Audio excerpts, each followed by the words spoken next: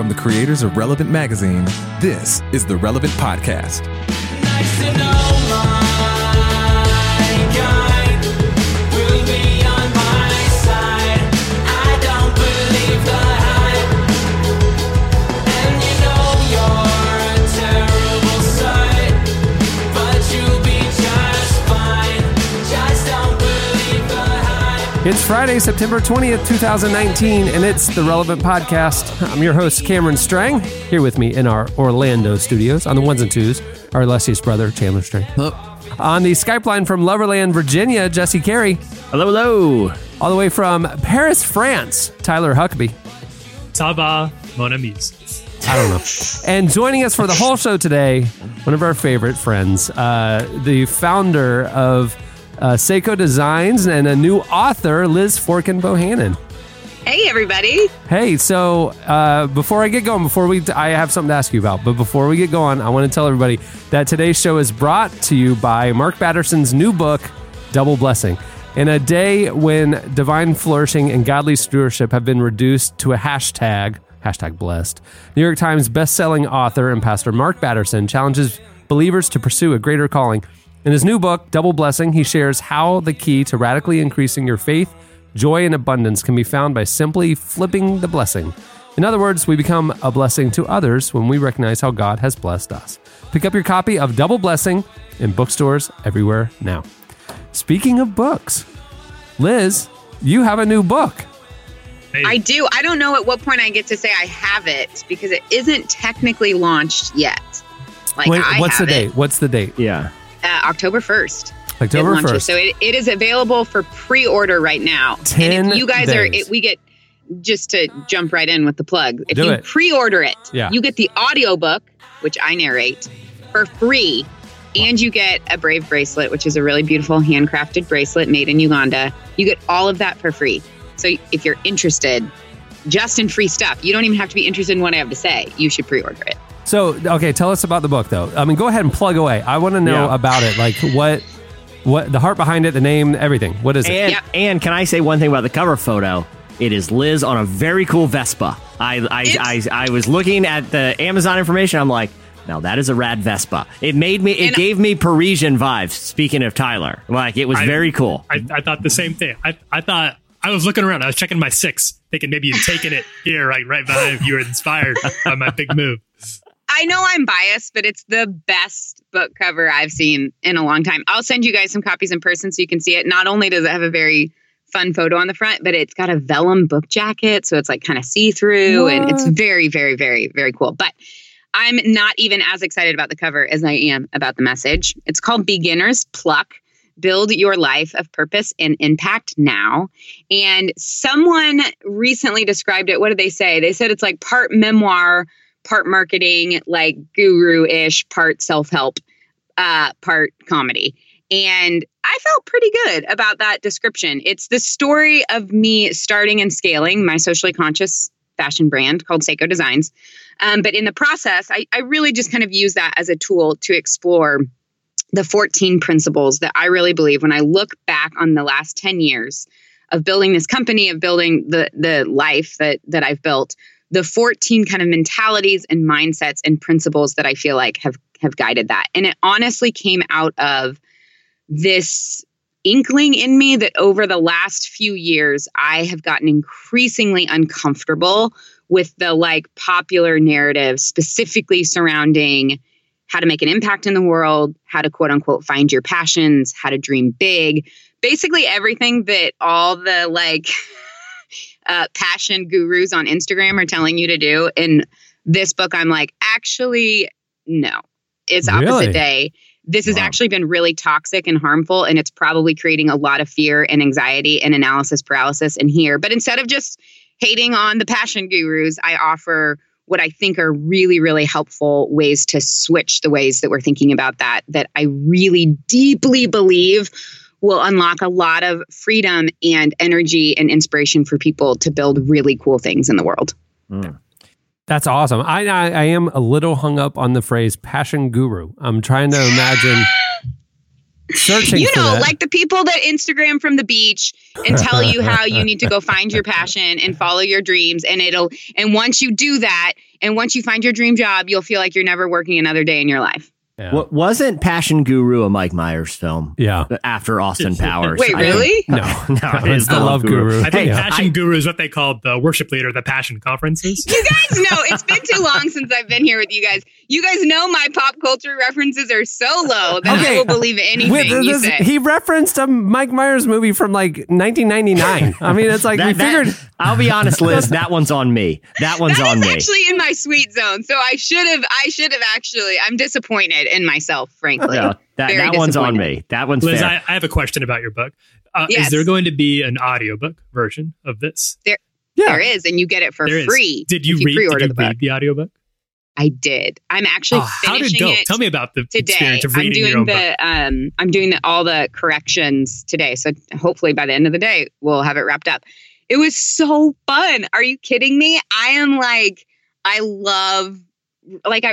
out loud to my kids. My husband and I actually read out loud to each other. It's like a part of our family culture. So it was also really fun because I haven't picked up the book since I turned it in 9 months ago. Oh, So yeah, I have yeah. to admit that I'm reading the audiobook. It was kind of a surreal experience because there was stuff that I kind of remembered writing, but things that I was like, Oh, this and is as good. I was reading it, I was kind of chuckling and Yeah. I was like, oh dang, that's a good point. That's fire, girl. Are you sure the developmental editor just didn't get a little carried away? Just to really? Liz, I have a question about the Vespa I mentioned. I've always wondered what goes into choosing a book cover. And did you know from the outset, it's going to be me on a Vespa? Or was that something that the publisher wanted to do? No. So that's a fun question that I haven't actually gotten yet. So the original inspiration, when I was probably 8 months pregnant and the book had already been turned in, and it was kind of time to start thinking about the cover, I went on a baby moon to Santa Fe with my husband. And I took an afternoon by myself and went to the Georgia O'Keeffe Museum in Santa Fe, which is incredible, and fell in love with Georgia O'Keeffe. I'd liked her work before, but I was just oh my gosh, this woman, I watched this documentary about her. And I was like, she is the patron saint of pluck. So pluck, if you don't know, just to clarify things, the pluck verb, obviously we all know that, right? You pluck a chin hair when you think no one is watching. Pluck, the noun, means spirited and determined courage. It was very popular in the early 1900s. It's kind of fallen out of favor in English lexicon. And I'm on a secret mission to bring pluck, the noun, back because I think it's one of the best words in the English language. Now it can be used as an adjective too, plucky. Right? Plucky, right? Which is such a good word, right? When you're oh my gosh, she's plucky. It feels It's like what it means. moxie. So there's an incredible image of her, a black and white photo of her on the back of this motorcycle driving into the desert that just really it super inspired me, and it made me, I put it on my desk, and it just became kind of this really inspiring image of going into the unknown with courage and pluck, and also just joy and excitement and curiosity. And then a big part of it is when I was in Uganda, I spent months and months riding on the back of a little motorcycle all across the country looking for raw materials and sourcing, and going to all of my meetings. And so it just kind of represents this season of life that was just plucky. I didn't know what I was doing. It felt super scary, really adventurous, but also really fragile. Everything could fall apart at any moment. And so I wanted to encapsulate that in the cover of this book, this sense of pluck. Do you own the Vespa? Is it your Vespa? I don't. I'm renting it next week. So we've got a big launch event in LA that's happening next week. And so I'm renting it back from the guy because we're letting everybody recreate the cover with them on it, which I'm really excited about. That's cool. And the guy texted me back. I'm like, how much is it to rent for the night? He's like $150 for the night, $2,500 to buy it. And there was a small part of me that was should we own the Vespa? Should that just be a thing? Because I feel like if it were me on and I'm trying to capture pluck visually, I would tell the photographer, I'm like, okay, we'll do a couple your way. Now I'm going to do some wheelies. Okay, so stand back, and in my cover options with me blasting through the studio trying to do a wheelie. I may get injured, but that's pluck, I've never attempted a wheelie before. As but- the owner of a Vespa, you can't do wheelies on Vespas. I'll just tell It's you that also right from like the 20s. It's super old. It's like a clunky, heavy piece So it of would steel. maybe I fall don't- apart. When people say things like, you can't do a wheelie, all you're doing is make me want to try it more. And the fact that it's from the 20s and might literally fall apart when the front wheel comes crashing back to the ground, or I inevitably run down the photographer because I don't know how to drive a Vespa and it breaks, that's pluck too, you know? That is pluck. Pluck, yeah, it is, Jesse. You Yeah. got it. You basically think I got got it. plucked down at this point. Well, we have a great show in store for you today. Coming up later, we talk to author and pastor David Platt. He's the founder of the organization Radical, and he has a new book called Something Needs to Change. We talk to him about that. Don't miss it. All right, we're moving the show along. Stay tuned. Up next, it's the Hot List.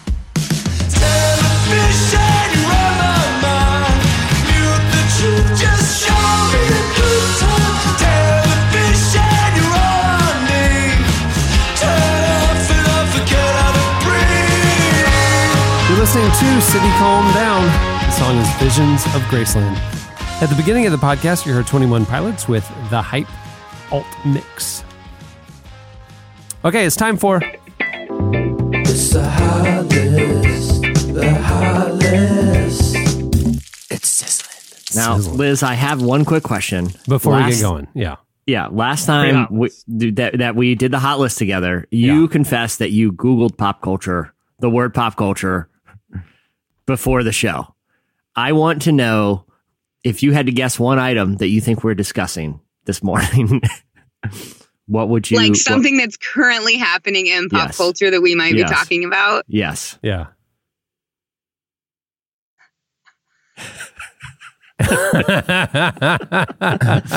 It's Georgia royal wedding. O'Keeffe. It's Georgia O'Keeffe. So like I am not. This week has been particularly busy. Listen, you've been recording. I know. I'm giving you a hard time. I'm being a jerk. I apologize. Yeah, you're an I'm author. giving you a hard Book time. launch. She's not just Book hanging launch. out in the backyard with her chickens this week. This week, she's working hard on her book launch, doing her audio. Come on, she's busy, man. I know. busy. I know. Something I'm with sorry. Justin Bieber Hey, or Mike. the Duck Hunters. The Duck Duck- Dynasty, okay, I mean. Have we ever done anything with Duck Dynasty? I'm trying to think. I don't know that we've ever really- A quick question before we'll get to the hot list here in a second. Liz, I have a quick question for you, and I just want you to be really honest. Just this is a safe play. No one listens to this pod. This is dead air. Just between Chandler, turn off the four of us. record. I mean, don't turn it off, Chandler. But don't, you know. But but what do you think Duck Dynasty is? I'll say I can say with certainty I've never seen an episode. No, never seen an episode. But I'm aware of it. Same. But I want to hear what you think. That just give me the elevator pitch for Duck Dynasty. Oh yeah, Duck Dynasty. That's the They're a family Uh-huh. that I think lives in like some sort of I get like swampy vibes Yeah. from it. Louisiana. That's right. Very swampy. Okay. So And far- they so far I think on they the are money. duck hunters.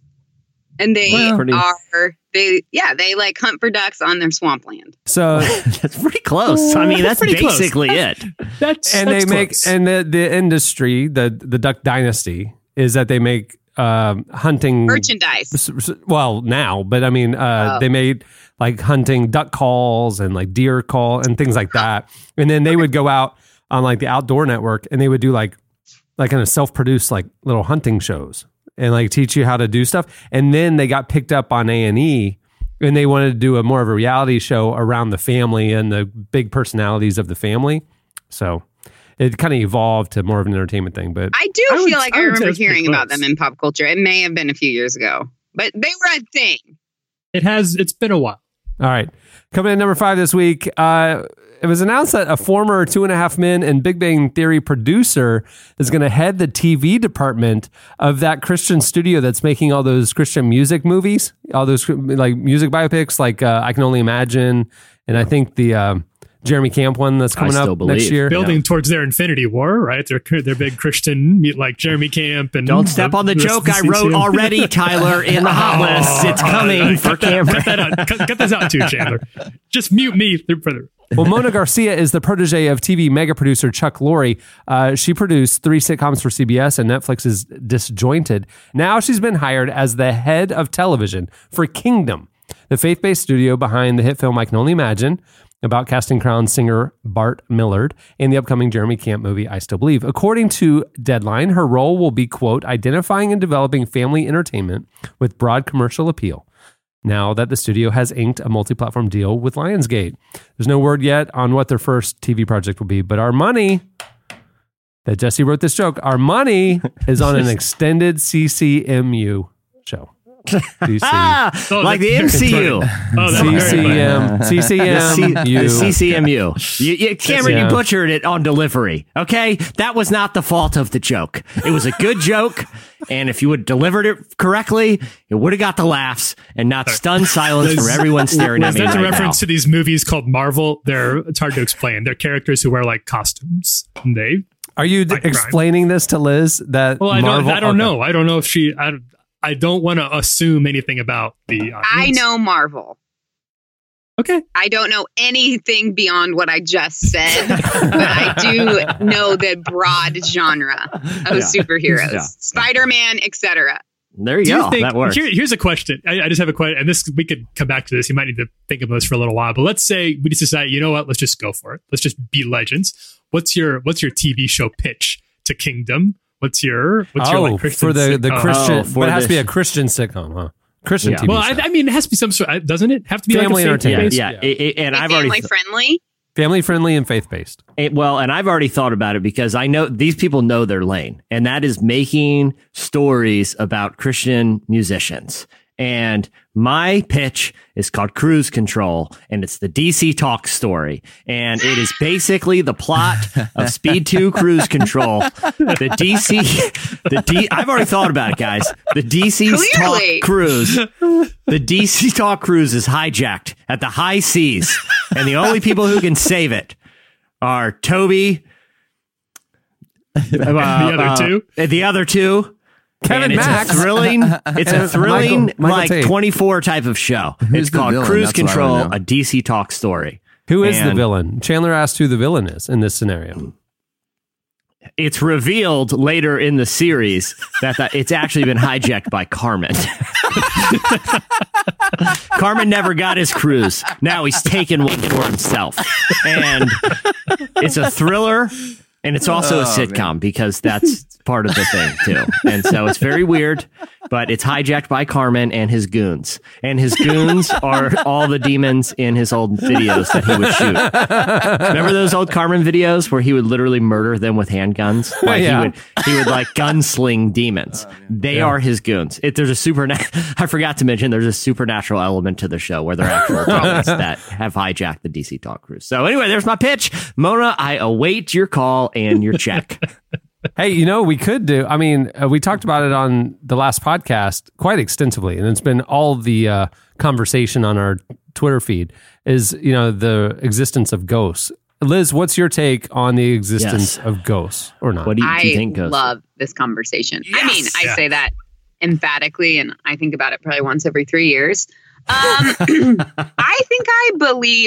would tend towards being on the mystic side of things. Yes. So I don't buy into the whole ghost industry. I do think it's really fun. Like, I grew up being like, I love going to haunted houses. I enjoy the thrill of like the story and being scared. I don't actually believe any of that. I do not think that I understand the universe and the afterlife and the spirit world enough to make a definitive claim that ghosts or spirits in the physical dimension, that there couldn't be some sort of crossover. But I think the industry built around it is malarkey, but kind of fun. On the last podcast, we got into this conversation, and I Googled and ended up reading 1 Samuel chapter 3, where Saul, Samuel had died, and Saul wanted to seek his counsel. And so in a disguise, he went and found the medium who could speak Witch to of the Endor. dead, the Witch of Endor, and went and met with her, and she summoned the ghost of Samuel, who came and spoke to Saul. It's in the Bible that ghosts exist. I also feel like if you believe in angels, I don't know that we could live in a world where angels exist, but ghosts. But don't. the difference is that angels and demons are the spirit realm, and I don't think any Bible believing Christian would dispute the existence of the spirit realm and angels and demons So what and makes a demonic ghost activity. specifically a ghost? Seems like if they're nice, they're an angel, and if they're Well, in the Bible demon, they're in 1 Samuel 3, it was literally the ghost of Samuel who said, "Why did you so bother it's me? Like, a why did you?" human who has Yeah. moved on Yeah, to the next yeah, and that's Liz, not a what- demon or an angel. That's what we're trying to Samuel. say is there's a good chance that Vespa from the 1920s is haunted. And I would be here for You it. need to be Well- As careful. long You as need to it's be careful. haunted by Georgia O'Keeffe. If you notice on Liz's book cover, the picture of her on the Vespa is a muted picture. It's like faded. I think it's actually her as a ghost. You think it's Georgia O'Keeffe as a ghost? Like, come back to either bless or possibly curse your book sales? Cameron Strang, you Yeah. guys heard it here first. It's the ghost of Liz Forkin Bohannon on the cover of her book in the future, coming back to from the haunt the book. I have seen too much. I have lived and worked in parts of the world where witchcraft is pretty common, and Yeah. there's just too much stuff that is trippy for me to deny the existence of weird stuff like that. We are at Halloween time in a few weeks. We are going to have a spooktacular edition of the Relevant Podcast. Yeah. Would you be willing to come back on and tell us one cool, creepy witchcraft story that you witnessed? Okay. Cool You heard it here. witchcraft? Okay, she's nodding. She's nodding. I'm yes. sorry, Nodding- we're on nodding a yes. podcast. I think you have the look of a woman who knows exactly what story it's going to be. Too. Yeah. He's like, oh, yeah. I got I one. just have to Yeah. Oh, I got decide. a story for I you. love, well, I don't know, maybe, witchcraft, maybe just good ghost stories. I love, like, there is nothing, the idea, and this makes me sound so weird and cheesy, but like friends hanging out around a campfire telling ghost stories is living my absolute best life. Wow. That's cool. I Interesting. love that. But- Also, do you guys want to know something really fun? I get super into it. I love telling ghost stories. I love listening to them, specifically around a campfire. Did you guys ever watch Are You Afraid of the Dark? Yeah, On Nickelodeon? totally. Yeah, I wasn't Am I allowed dating to. myself? You guys might be a little bit older than me. Okay, I loved that show. And at the beginning of the show, the fire, when it was like time to get into the story, the fire would like crackle blue. Yeah. I don't know if you guys remember that. Yeah. And if you put hot chocolate mix, if you throw hot chocolate mix into a campfire, it does this like crackly, like blue pop that is the best way to like kick off the ghost telling stories. Just to let you guys know. This is a fun fact. Are You Afraid of the Dark is coming back, and they just released a trailer for the new one with the You are new lying. Midnight Society. Yeah, it's made you for lying? children, This but is I'm going to real? totally watch it. Yeah, this isn't a hot list item. This is just something that happened. In, It that Are should You be Afraid of the Dark is number coming back. one. This is the most important thing that I have heard in a long time. A trailer came out this past week, so you can go watch it and then see the new Midnight Society in action. Is it still for kids or is it for adults now? Yeah, it's for kids. It's going to be a Nickelodeon. They're bringing it back. Liz, did you grow up in a conservative Christian home? No. Okay. So that's Yeah. why. Yeah, I wasn't allowed to watch Yeah. Are You Afraid of the Dark? No, I grew up like, I could do that. My mom is like super, she would like let us watch scary things and then like dress up and put masks on and like legitimately scare us. And I have now passed that along. I have a 3-year-old son. And I don't know, maybe it's not healthy, but I grew up with like fear kind of being a like, this is kind of fun and scary. And my 3-year-old loves to be scared. Like, I will legitimately jump out from behind doors, like completely unsuspecting, like yell as loud as I can. And he does this. And I know listeners can't see me, but he'll like his whole body, he'll go like his eyes get really big and his jaw kind of drops and he kind of is stunned for a little bit. And then he just like bursts into laughter, like thinks it's the best emotion in the whole world. So I don't know, maybe there's Conditioning something him to not genetic. listen to fear. Yeah. Fear is Do like what? a useful tool out in the world. Like he needs to be aware that if you're feeling scared, you got to listen to that instinct, not to start laughing at it. She's freeing her son to have fun campfire tales later in life because her parents she's being a cool mom and not like. I'm not a regular mom. I'm a cool mom. you Yeah, guys. exactly. It's not Because- cool when your son thinks that like, oh, Big anaconda. That's No, hilarious. No, Tyler, I'm sorry to blow up your spot here, but Tyler, in his household, there's a lot of restrictions, and he's just jealous because my parents lost the war at Gargamel on the Smurfs. When I laughed that I couldn't watch it because of Gargamel, they just gave up. And they're like, all right, we're just going to let him watch literally what I was watching R-rated movies at like 12, and I thought they were awesome. You know? Yeah, same. I actually wrote about that in my book. When I was like 10, I snuck out of bed and watched this movie called Mechanical Overdrive on TNT. Have you guys seen this movie? No. No. Okay. It has, That I sounds think, right up my Emilio alley. Estevez in it. It does have a 12% approval rating on Rotten Tomatoes right now. So I highly suggest. good. But it's like this horrible horror movie about like your just everyday items getting like possessed and taking over. So like a bread knife and a blender, and it's all like attacking humans. It's bad. It's very gory. But I would sneak up in the middle of the night and watch scary movies. I think that was based on a short Stephen King short. I think that's true. I thought you were that going to is say, true, I think actually. I that's think based that's on a right. true story. Yeah. That sounds about right. Also, maybe. I'm looking at table topic cards in front of me. Just happened to be, and this one says, "What's your biggest fear?" Oh. What's your biggest fear, Liz? What's your biggest fear? I think my probably biggest fear is feeling like at the end of my life, I like left stuff on the table because I was too afraid to pursue and become the person that God created me to be. Wow. Second card right underneath it. I'm not kidding. Have you ever turned down an opportunity because of fear? There you go. See, it knew. Really existential crisis. Yeah. They Do wanna- you guys have like phobia? I don't have things like, so here's the thing about my fears. I am a very rational person. Like Yeah. my fear of things is directly in correspondence to the actual danger that it poses to me. Okay. So I am more afraid. I actually legitimately am afraid of like getting in my car and going down the highway. Like I think about like, this is the most dangerous thing that I do ever. Like more people die doing this than like all of these other like freak weird things. So if it's like a common way that people die, I'm like, my fear just increases with that. But I'm curious, like, do you guys have like phobia fears, irrational fears, or do you have rational fears? I mean, I don't really feel like I fear things regularly. You know what I mean? Like I don't like the only thing I have like a phobia of, like a legit like get nervous is, and I've talked about this before, is rats and mice. And it's no other other little creature or rodent. I think it's the fleshy tails. There's something about it. I'm like, I remember you talking about they're this. the worst. It's the worst. Yeah, and they're super smart. They are super smart, and they carried the bubonic plague. And yeah, I told you about like how I feel about like tentacles, like any sort of sea monster situation. Whenever it's in a movie, or even if I'm reading an article about the ocean, I don't like to scroll down in case they have a squid or an octopus or something in there. It freaked me. No, thank you. Fortunately, I live. It's rational. I don't know if I would call that a rational fear or not. Although they are scary and they are big, and I live as far away from them as I can. So do you get scared when you're in a plane that's going over the ocean? Because if it goes Sometimes, down, yeah. the squids will come up and get your rafts.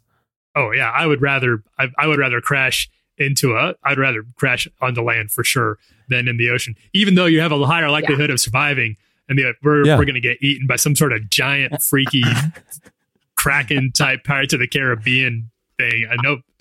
Nope. Keep it away from me. All right, coming in number 4 this week, the Avett Brothers released a new song that takes on America's gun culture this week. The single's called Bang Bang. It explores the psychological effects of watching violent movies and television shows, Jesse. It's also a not-so-subtle critique on America's gun culture, with lyrics like, if you think there isn't any connection between all the violence you see in real life and what's on the screen, well, it seems painfully clear to me that you're living in a fantasy. Here's a clip. Pride and vengeance all around. Another bang bang shoot 'em up movie, meant to blow my mind, make my heart pound. Bridges and tempers on fire. Please turn it off, I'm tired of bang bang bang shoot 'em up movies. Their new album, it's called Closer Than Together. It drops on October 4th, 3 days after Liz's book, so you can get her book, and this could be the soundtrack as you read it. there you go. There you go. If you like Avett, stay tuned to everybody here at Relevant. You never know when Avett Brothers might show up. You got to stay tuned to your number one favorite pop culture and faith outlet. Yeah. Absolutely. Also, Hanson might be mentioned every once in a while. Handsome?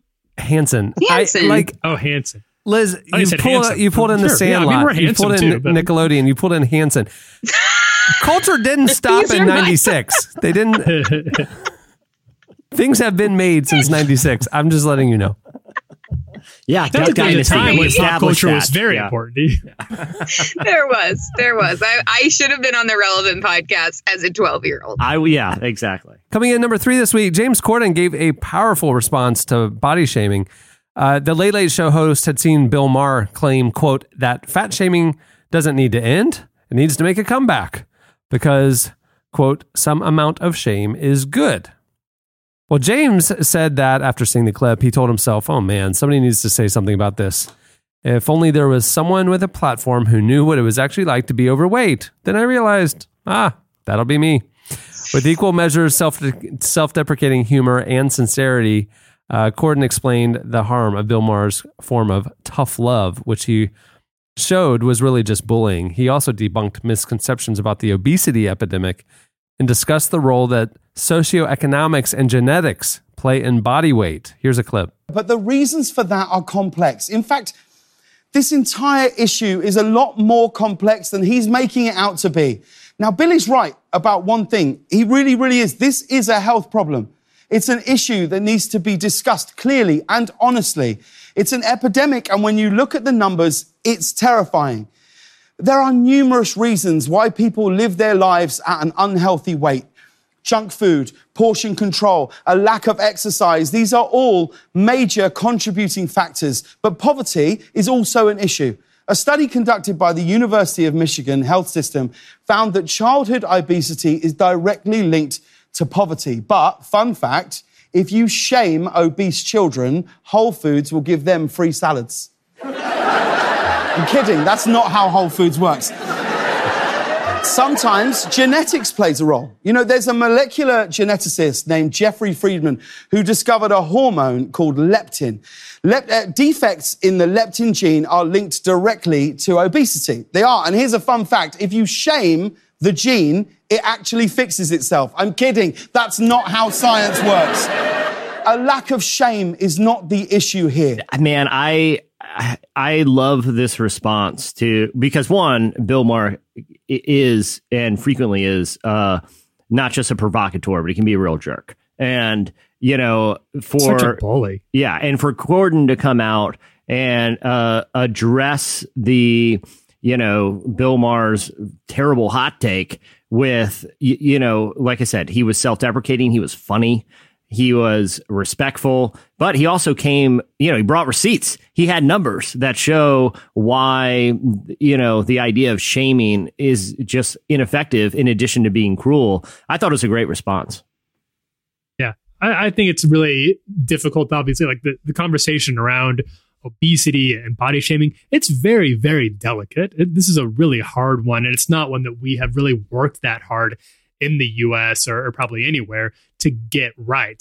Bill Maher is obviously proof of that, but you don't have to be as explicitly bad at it as Maher was to get it wrong. So it's, as somebody who also doesn't watch a lot of Corden and isn't like the biggest fan of the guy, I thought this was a really articulate and cool way of handling something that could hopefully, I'd like to see it set a better tone moving forward for the ways these conversations are addressed, because we do need to get better at knowing how to talk about.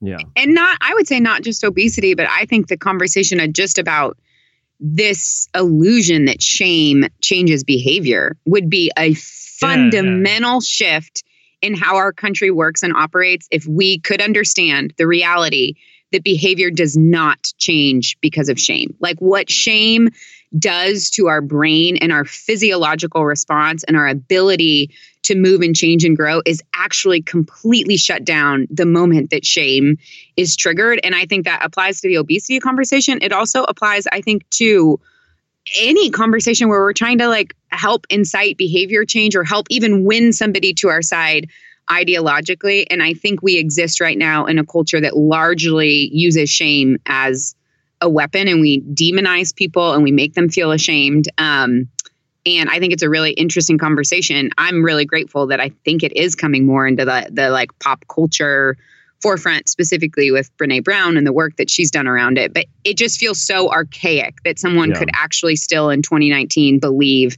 that the way we change behaviors for the long haul and in a healthy way is through shame. It's just really toxic. And I think it makes me really sad for whoever said that, his like kids. Like, is that how you raise your kids? You try to like shame them into changing their behavior? Because if so, that's a really big bummer. Yeah. And you can come live with me.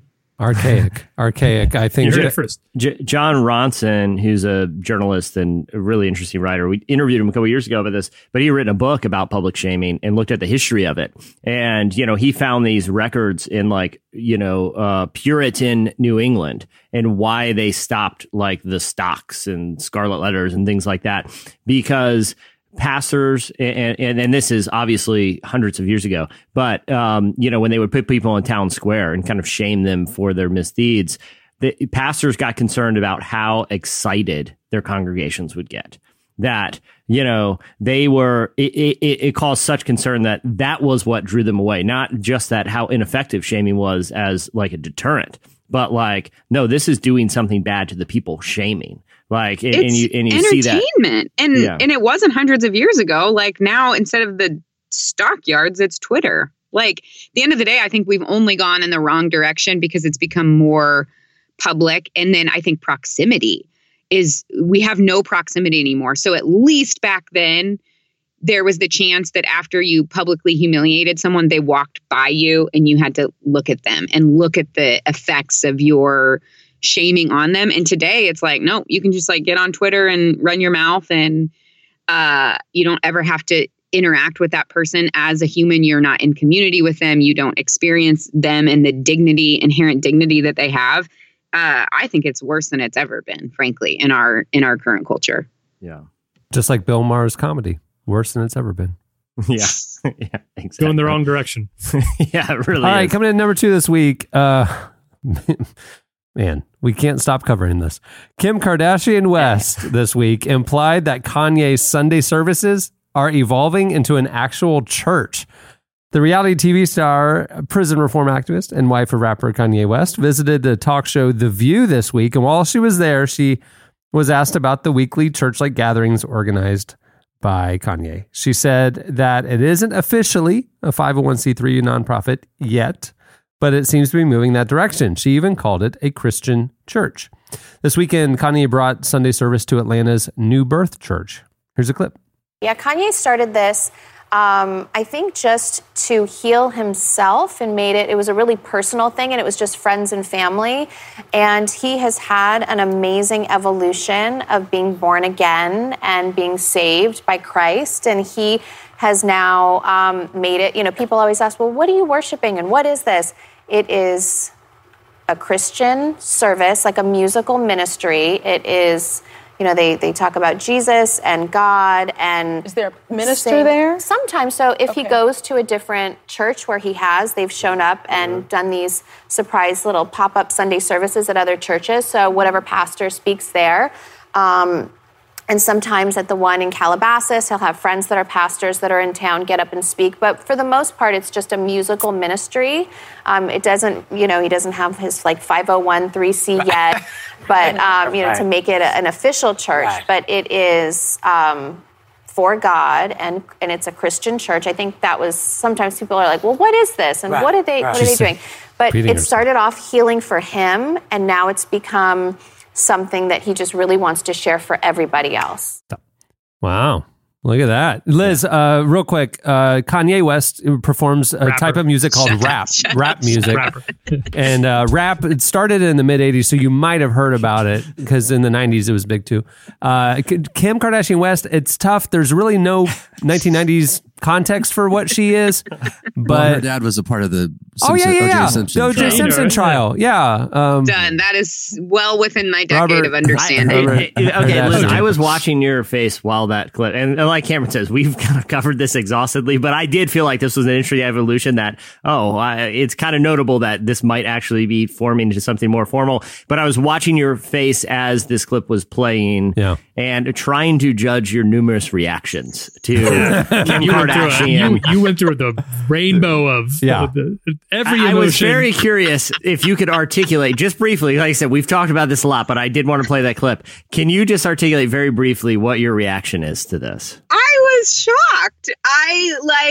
All I know about the Kardashians is that they have a reality show, and I didn't know that Kanye was even a Christian. It's the whole thing. I just really felt like I was taken through a journey. The point at which he's not a registered 501c3 was a little alarming and shocking, and thinking about how, is he using this to build his brand? But then there was this other part of me that was like, hey, the Lord uses everybody where they're at. Who am I to judge? And then there was like a lot of suspicion that was triggered, and then some judgment, and then my heart got soft again. And I was like, who am I to say? I really went through it. Yeah. The lingo of like Christianese being used, like in my brain, Kim Kardashian is only like this very, pop culture figure. And so hearing like that kind of level of Christian-y talked out of that voice was shocking to me, and it gave me different feelings, some good, some bad. I'm just being very honest. That was my emotional roller coaster that I just went on in that 30 seconds. That was my review that this new CBS executive gave to Cruise Control, a DC Talk story. It gave me some feelings, some good, many bad. And so it's weird that you said that. All right, coming in number 1 this week on the hot list, Brad Pitt this week opened up about his evolving thoughts on God. Liz, Brad Pitt is a film actor in movies. He also went to Mizzou, which was my alma mater. So I know who Brad Pitt is. I didn't know that. Yeah, he was I think he dropped out before he graduated, but he was in the journalism school, which is where I was at Mizzou. So we're basically friends. I do think it's funny that you're like, so I know who he is because he went to my college. It's like, okay. There's upperclassmen. It's famous for other things, but in his new film Ad Astra, Brad plays an astronaut on a mission to discover a secret left by his father. Ooh. He told GQ that he and the film's director, James Gray, wanted to explore some deeper themes and big ideas with the movie, explaining that the two, quote, talked early on about this premise of the inability to connect, which was the springboard for the piece. But now what? And how to start illustrating that. And then there are other ideas started emerging around that. Then what is connection? When the interviewer asked what he believed about the possibility of connection, Brad talked about his history of faith and evolution from Christian to atheist to now a sort of questioning mystic. He said, "Oh man, I've gone through everything. Like, I cling to religion. I grew up with Christianity, always questioned it, but it worked at times. And then when I got on my own, I completely left it and called myself agnostic. I tried a few spiritual things, but it didn't feel right. Then I called myself an atheist for a while, just kind of being rebellious, but I wasn't really. But I kind of labeled myself that for a while. It felt punk rock enough. And then I found myself coming back around to just belief in, I hate to use the word spirituality, but just a belief in that we're all connected. It's not the first time Brad Pitt's spoken about his Christian upbringing. In 2017, he said his family eventually shifted from being traditional Baptist to more Pentecostal style of faith, saying they, quote, jumped to a more charismatic movement, which got into speaking in tongues and raising your hands and some goofy beep, beep. When asked if he believed in speaking in tongues, he said, I know they believe it. I know they're releasing something. God, we're complicated. We're complicated creatures. That's what he said. There you go. Yeah, disagree there. It's interesting between him and then on the Daily a couple days ago, we covered sort of a similar, I would say, spiritual musing from Lin-Manuel Miranda. Yeah. Both of these guys feel very much, they feel, I think Miranda's term was, I can't get away from religion or something like that, or there's something I feel connected to religion. Both these guys maybe not quite ready to put roots down into any one religious teaching, but they both feel very much like they can't. It's part of their DNA. There's some sort of spirituality that is inescapable. It's interesting. That's probably true for a lot of people. Brad Pitt's deal, to me, struck me very much so as the explanation of what Richard Rohr calls the construction, deconstruction, reconstruction cycle spirituality. That's like, well, that is the journey that we're all going through, is like, we have what we're handed, and there is something good and right and fruitful about the season of kind of building up and protecting yourself and beliefs. And as you like progress spiritually, we all go through a season, some more dramatic than others, of like deconstructing that, like leaving behind what isn't true and right and doesn't fit us any longer. And then, of course, the true and really good work is in the process of reconstructing. Like, what is it that I really believe? What really sits as truth? And then kind of building that out. And as I was listening to that, it seemed like Brad is very much so in and aware of that cycle of construction, deconstruction, and reconstruction. That last statement he said, I know they're releasing something. God, we're complicated. We're complicated creatures. Jesse, Complicated Creatures could be a show on that new Christian TV network. Complicated Creatures. I do. It's deep conversations. It's kind of like Duck Dynasty, though. I mean, I think there's an outdoorsy element to Complicated Creatures. I think it's like Oprah Super Soul Sunday, where we have complicated conversations. Then we go hunt in a swamp for actual complicated creatures. And actually, I'm not kidding you. There is an Are You Afraid of the Dark episode that this is reminding me of. Really? This guy like lives in the swamp by a sea, and at night he like turns into this swampy creature. I'm not kidding. Look it up. And that creature speaks in tongues. Really ironic. Complicated creature. Absolutely. That creature is often slain by the spirit. A swampy creature like Duck Dynasty? Or what are we talking about? All right. That'll Phil Robertson? That'll do it for. It's the hot list. The hot list. It's sizzling. All right. Stay tuned. Up next, David Platt joins us. Got that shine bright drip on me tough. Knowing that I gotta come with it like a potluck. Been a young boy with a plate full, no dad present, lot of hate toward him. Been alone, feeling like I can't do it. Then God stepped in with a plan for me up. Hey, breakfast meetings out on 60th. Labbing after school, using my talents just to serve them with. Learning from the greats, I never been the type to fake. I put my city on my back, I'm on the road with no. You're listening to Stephen Malcolm and Jay Way. The song is Summertime. Well, before we get to David Platt, I want to tell you some exciting news. We are getting back in the mode of launching some podcasts. And this week, we debuted a brand new church leadership podcast named Called. Called is hosted by my former pastor, Josh Turner, as well as Bianca Olthoff, and an amazing cast of other influential leaders from around the world. Each episode will tackle another topic that is important to church leaders, whether it be soul care and dealing with anxiety, to protecting pastoral marriages, to the big issues facing the church, like politics in the pulpit or racial division in the church today. It's an amazing podcast. It debuted this week. And before we get to David Platt, I want to take 2 minutes and give you a little bit of an introduction to Called. We all want to see church leaders thrive. But beyond all of the resources, all of the conferences, all of the mission statements, and all of the strategies, there are real people with real needs who are leading our churches. That's why we're launching Called. It's a place for real conversations to happen with the real people making a real impact.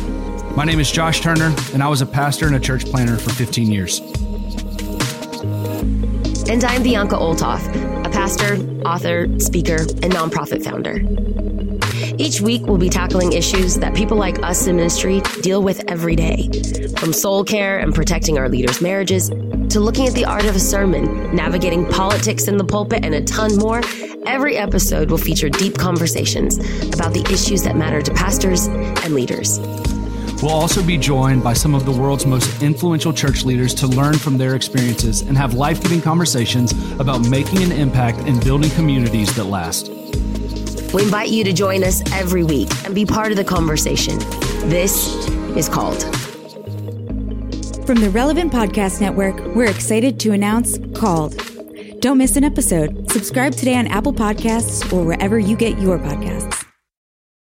You can check out Called everywhere you get your podcasts. So if you're listening to us right now, just go ahead and, scroll on over.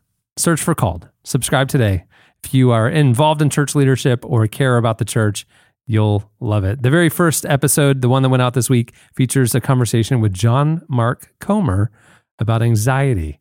It's something you don't want to miss. Well, David Platt is an author and pastor and founder of the organization Radical. In his new book, Something Needs to Change, he explains how a hiking trip to one of the most remote areas of the world challenged him to think about the ways Christians can alleviate global suffering. Our very own Tyler Huckabee recently spoke with David about the book and the change that followers of Christ can bring to the world. Here's our conversation with David Platt.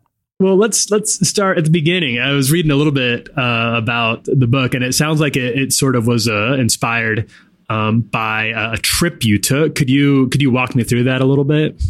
Yeah. So this book, Something Needs to Change, it is really the overflow of multiple trips that I've taken in the Himalayas, just some remote regions in the Himalayas, where the best way I could describe it is just a collision of urgent spiritual and physical needs. So like urgent physical need. They did some research not long ago in these villages, and they found that half the kids were dying before their 8th birthday.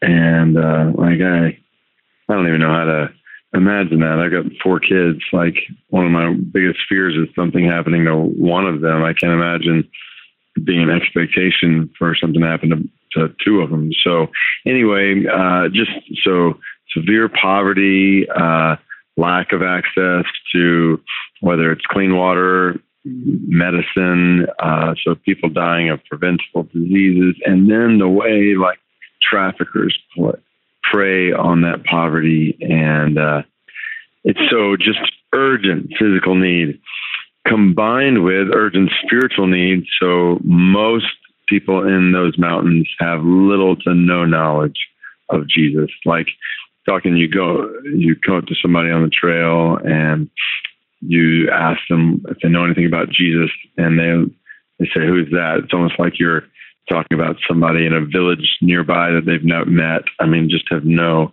idea. So little to no knowledge of Jesus. These mountains are like birthplace of Hinduism and Buddhism, and just very little access to the gospel. So when I think about our urgent need in the world on a spiritual level and a physical level, like these mountains and the villages in them and the men and women and kids in them represent kind of a collision of urgent spiritual and physical need. And that leads to all kinds of questions that you start to wrestle with when you come in. And yeah, all kinds of things you start to wrestle with when you're in those mountains. And so this book is an attempt to, part of me wishes I could take like multitudes of people into those mountains with me. Yeah. But that's not physically possible. So this is my attempt to bring those realities to hopefully a lot of people who will encounter those needs through this book. It sounds like at least part of the issues that you're going to be grappling with here in this book is the problem of evil, which is just, it's the oldest bugaboo we've really got in the Christian faith, or not the oldest, but it's been around for a long time. And obviously there's been a lot of attempts to crack that question in a way that is in some way, if not satisfying, then at least can help our minds grapple with that as believers. How did you approach that question in this book? Yeah, that's a great question. And that's part of why I wanted to write this book, because like I've written things, I preach a lot, and so truths that I believe and things that I write. But part of what I try to do in this book is to, the way I put it, is to kind of give a behind the scenes look with wrestling in my own heart with things I preach and truths I believe. Just where is God's provision for the impoverished? Where is God's protection for those who are being trafficked? And if the gospel really is good and true and God really is good, then why are some people born into what just seems like a life of earthly suffering only to move on to eternal suffering? So what I do in the book is I open up my journals that I wrote on these trails and just wrestle through those questions, just try to honestly wrestle through them. Because it's one thing to ask those questions from the comforts of our homes or churches. It's a whole other thing to ask those questions when you're face to face with a guy whose wife and kids died in a matter of hours from a preventable disease, or when you're looking into the face of a 12-year-old girl who's been taken captive and trained from her youth to solicit sex from men, or you're looking at bodies burning on a funeral pyre, knowing that person never even heard the name of Jesus. So what I try to do is just bring those questions to bear on real life and wrestle with them in that moment, and to be honest, not come to these nice tidy conclusions where we just tie a bow on that and move on, but to look at what God's word says in light of those things, but to say, well, maybe there's some things we don't fully understand, but what do we know, and how does that affect the way we live? I'm curious about the title, Something Needs to Change. It sounds very urgent, but what is it? You said the copy I got about the book says it's not a risk-free read. What in your mind is that thing that needs to change, or are those things that need to change? And what exactly are people risking by reading this book, or how do you hope people are changed by the time they're done with it? Yeah, the title of the book comes from the end of my first trek through these mountains. We're at the airport, me and a few guys, and we're about to fly back. And one of them just asked, how would you summarize your takeaway from this journey? And I said, the words just came out of my mouth. It's something that changed, my life, my family, church, future, my life. Part of me would like to just stick my head in the sand and pretend like I didn't see all these things and experience all these things over the last week. Part of me really wanted to go back to life is normal, but I knew that was not possible. And so I went on a journey in the days to come that I share about in the book that,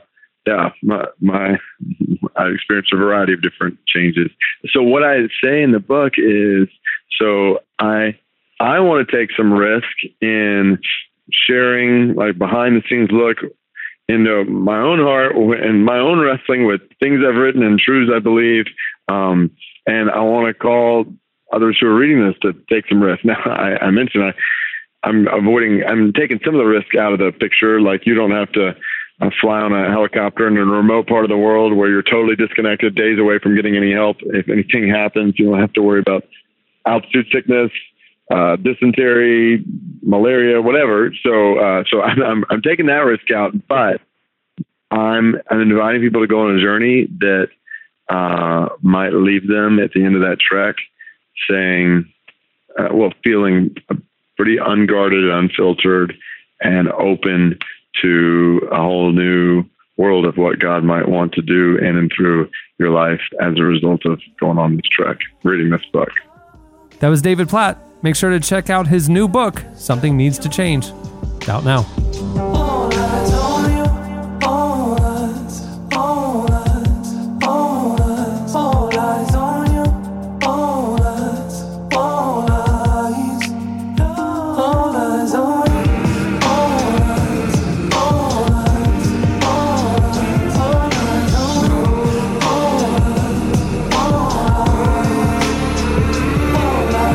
You're listening to Active Child.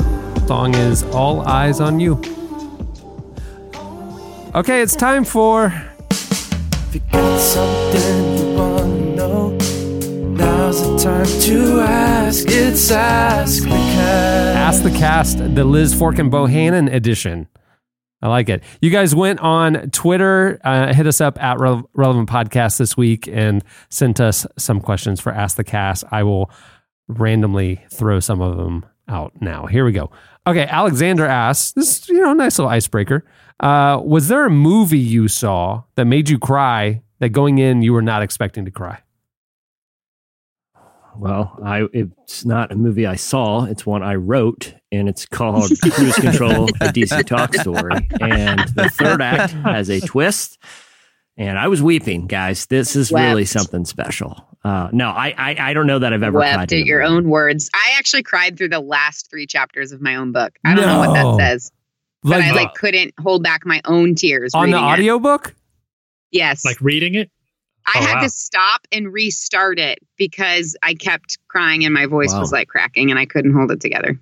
Wow. Anyway, That's going to make your listeners bawl. I've heard it said that, like in a talk or a, sermon, speech, audiobook, whatever, that if you get to the line of crying, like if the speaker gets to the line of crying, but like the audience will lose it, like bawling. But if the speaker cries, the audience doesn't have as strong of a reaction, because the audience feels like if you can toe the line, the audience will feel the tension and the release of the emotional tension will come from the audience. But if the speaker releases the emotional tension, then nobody's really moved as well. So did you toe the line? Did you actually cry? It'll depend how they edit it. Like I would have to stop, pull my act together, come back. So I don't know how it'll end up coming out. If it'll feel like, if people will even notice, if he'll like choose the parts where I was like more pulled together, or if it'll be like very obvious that I was on the struggle bus. All right, Jessica asks, planning a baby shower, and I hate the stereotypical games. What games would you invent or play at a baby shower? Like, oh, wow. Well, as I said earlier, I've had some really great experience with pool volleyball. And if you need an extra person, get that lifeguard in and, have yourself a game. Okay, Baby shower. Why are you answering? You've never been to a baby shower. I mean, this is Ask the Cast, and I'm Which part of the that cast. needs to change. The genderized baby shower model, I think, is very odd and I'm a very pro both the husband and the wife, father and mother, being at the shower. I'll just take this serious. I don't have like a quippy, witty idea, but our baby shower was one of the best days of my entire life. And we said, it was my husband and I, we invited all of our friends, men and women. We said, no gifts, no games, come with a word, a prayer, a poem, a piece of art, like share your journey about being a parent, speak life and truth over us as parents to be. And it was one of the best days of my whole life. There's just so few places in our culture where we like do that. That sounds amazing. I would be so uncomfortable, like with the attention being. You were not. Well, the attention was more so on the people like sharing. Okay. Like someone had wrote a poem or like a short story. I had a friend that like made a piece of art. I have a friend that speaks fluent Mandarin, and he like did this like live kind of like wrote out this like prayer or word for our future children in Mandarin and like taught us the meaning of that and the history. And so it was actually, the attention was really split between the attendants who were like kind of co-creating the experience with us. What did you vet any of it? Or like, what if it was really lame? Like, what if your poem was terrible? Like the guy's poem. You didn't invite, I don't think, get the impression you hang with a crowd who would bring a lame. Yeah, we do all of our vetting before that point in friendship. You know, we have them do like a creative writing exercise. We see their reading list from the last 12 months, but that happens like before we agree to go to coffee with you. There's a reason we weren't invited, is what you're saying. Yeah, that's what I'm saying. Lame poets have been weeded out of Liz's social circle long ago. Only probably like a fourth of people who came participated. So there were people that were like, this isn't my thing, but I'm still going to be here to I would be the dummy that showed up and be like, I brought categories and a volleyball in case a game breaks out. So we had like a friend who's super funny, and he wrote a very funny, irreverent poem, and it was perfect. Like I loved that it was like that followed by like Mary Oliver. It was perfect. Yeah. All right. Jeff asks, would you rather spend the rest of your life with a sailboat as your home or an RV as your home? Hardcore RV. Not even a question. Yeah. The idea of being surrounded by water, not fun to me. Water everywhere, but not a drop to drink. Somebody name that poet. Anybody speaking of poetry? That guy from your shower. Yeah. Yes. He was very good. I was in tears. Is that the Mandarin poem? Translated to English for us? Yes. I wouldn't, no way. You couldn't get me on a sailboat for the rest of my life, but an RV would rule. Take that one out to the desert. You know, I would love to take it out to New Mexico. It sounds like a dream. Well, Crystal asks, pick one. Which do you prefer? Meatloaf the singer or Meatloaf the food? Okay. I've already established this. I don't do loafed meat. Okay, meat does not belong in loaf form. Okay, like bread exclusively. You don't loaf meat. Okay, it should not be loafed. Liz, you seem to. Again, I'm trying to read your face. Are Disagree. you pro? I think I feel that's my like Midwest showing. Like a good loaf of meatloaf with like a side of ketchup that you dip it into. I don't know if it's actually the taste and the if I know what's going into it that I feel great about, but it feels like home to me. Feels like home to me. Can we make the show a little bit more of a musical? Like that would be a moment where in my dream world, my fellow cast members, we just go for it. There's some harmony. We're all into it. Anybody? Speaking of musical theater, I roomed with a guy in college who was very into musical theater. He was a performer, and he one day I came to the room, and we hadn't been roommates very long, and I came to the room, and he was blasting a musical, and I think it was, I'm going to butcher it, I think it's French. Tyler, Man of La Mancha. Is that a French? I believe that's Italian, but either way, yes. He's like blasting it, and it's like, and I came in and I was like, oh, dude, is this Meatloaf? Because Meatloaf is very, I don't know if you guys, Chandler, maybe you can take us out on a classic Meatloaf song, but he's very theatrical, Right. And my roommate looked at me with hatred in his eyes, and he was like, how dare you? How dare you? I'm like, I honestly thought it was Meatloaf, and I am sorry. And now I'm kind of hungry for Meatloaf, and usually I don't like that sort of thing. So, yeah. Spanish. Man of La Mancha. They're gonna get me. Man of La Mancha is a Spanish. It's Don Quixote. It's the story of Don Quixote. Yeah. Musicals are very divisive.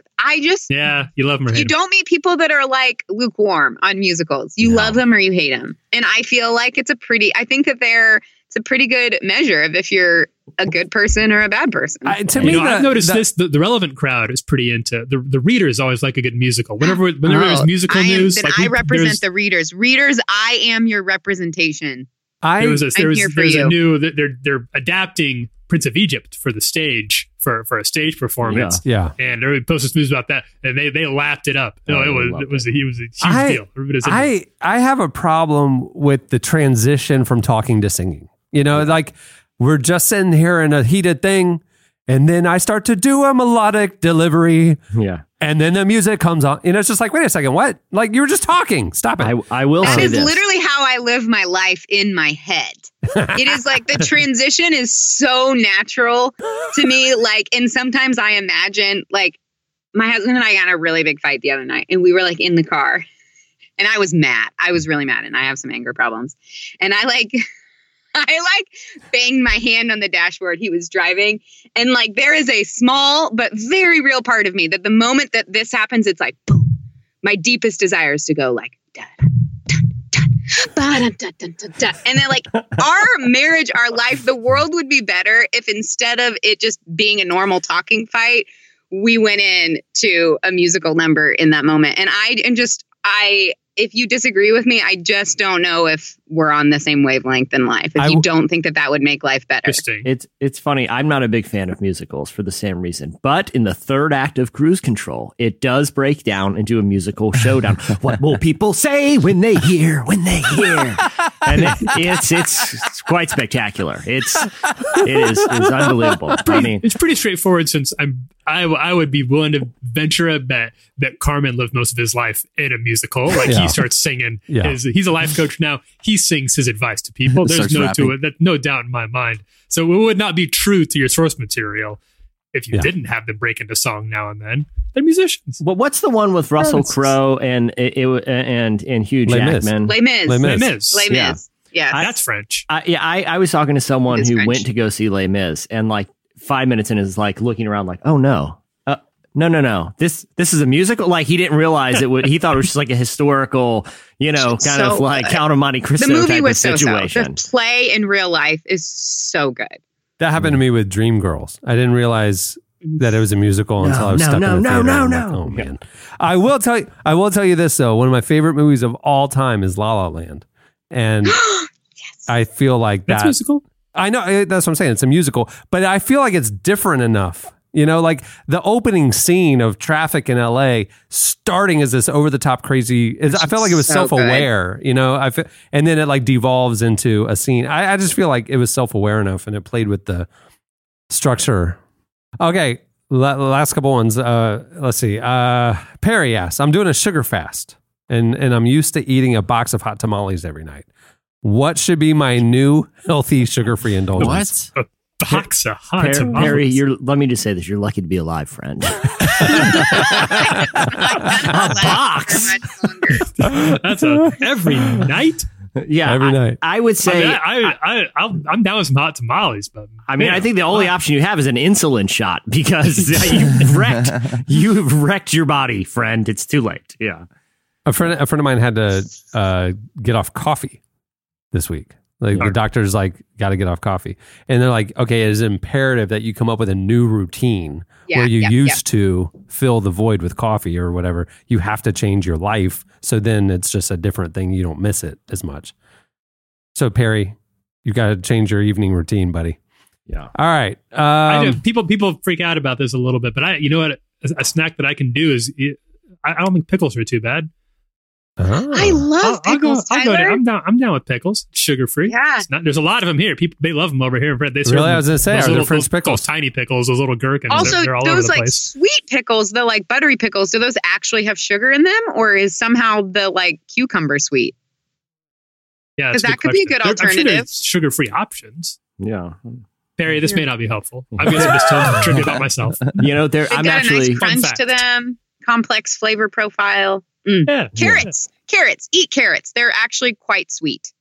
And they kind of look they like are sweet. big hot tamales. Those They're baby big carrots. orange hot tamales that taste gross. So good luck, Perry. Yeah. I love carrots. All right, Braxton asked this last question. If the Huckabeast is spending time away in France, what other parts of the world would the cast like to spend time away in, but still do the pod? So like remote for a few months. Berlin. Berlin. Oh, yeah. Why Berlin? Why Chandler? Berlin? There's a lot of tattooers I want to get tattooed by there. Wow. Yeah. Didn't see that coming. A tattoo cruise. Yep. It's on my list of things to do. Just throwing back some Like schnitzel. to go live there or No, visit? just go for a couple weeks. Yeah. Liz, Mine's India right now. We have some new partners, amazing fair trade partners that are doing incredible work over there, and new product lines that are coming out of there, but I haven't actually been yet. And I'm very anxious to get over to India. Interesting. That'd be cool. Mm-hmm. I would want to say, like, I always watch, I've said this before, when I watch cooking shows, I'm like, man, Italy seems cool. But I would probably do better in like a Tokyo or something where there's, it'd be cool just to be like in a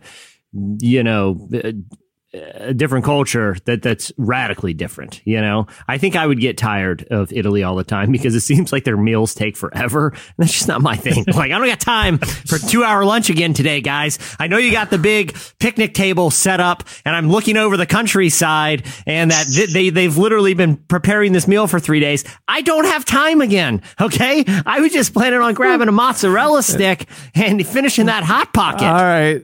Many thanks to everybody who's sent us questions. There's a ton more that we couldn't get to. Go check them out at Relevant Podcast. Many thanks to Mark Batterson's new book, Double Blessing, for making the episode possible. Go check it out. It is out now. Well, many thanks to David Platt for joining us. Make sure to check out his new book, Something Needs to Change. It's out now. Also, make sure to check out the debut episode of Called. It's available wherever you get your podcasts. Go check it out and subscribe today. Help us spread the word. Also, thank you, Liz, for sitting in. This was a lot of fun. So fun. Good to be back, guys. Make sure to check out her new book, Beginner's Pluck. You can find out more at beginnerspluck.com. For the next 10 days, you can pre-order it and get the audiobook for free. And after October 1st, you can just get it. I think everybody should. And if you go on the website, beginnerspluck.com, you might find out about an upcoming podcast from our friend Liz Forkin. Something I like to call Pluckology. I don't believe it. It's going to be riddled with 1990s pop culture references. 100%. Riddle. All right. On that note, we'll wrap things up. I'm Cameron Strang. I'm Chandler String. I'm Jesse Carey. I'm Tyler Huckabee. Liz Forkin Bohannon. We will see you on Tuesday. Have a great weekend, everyone.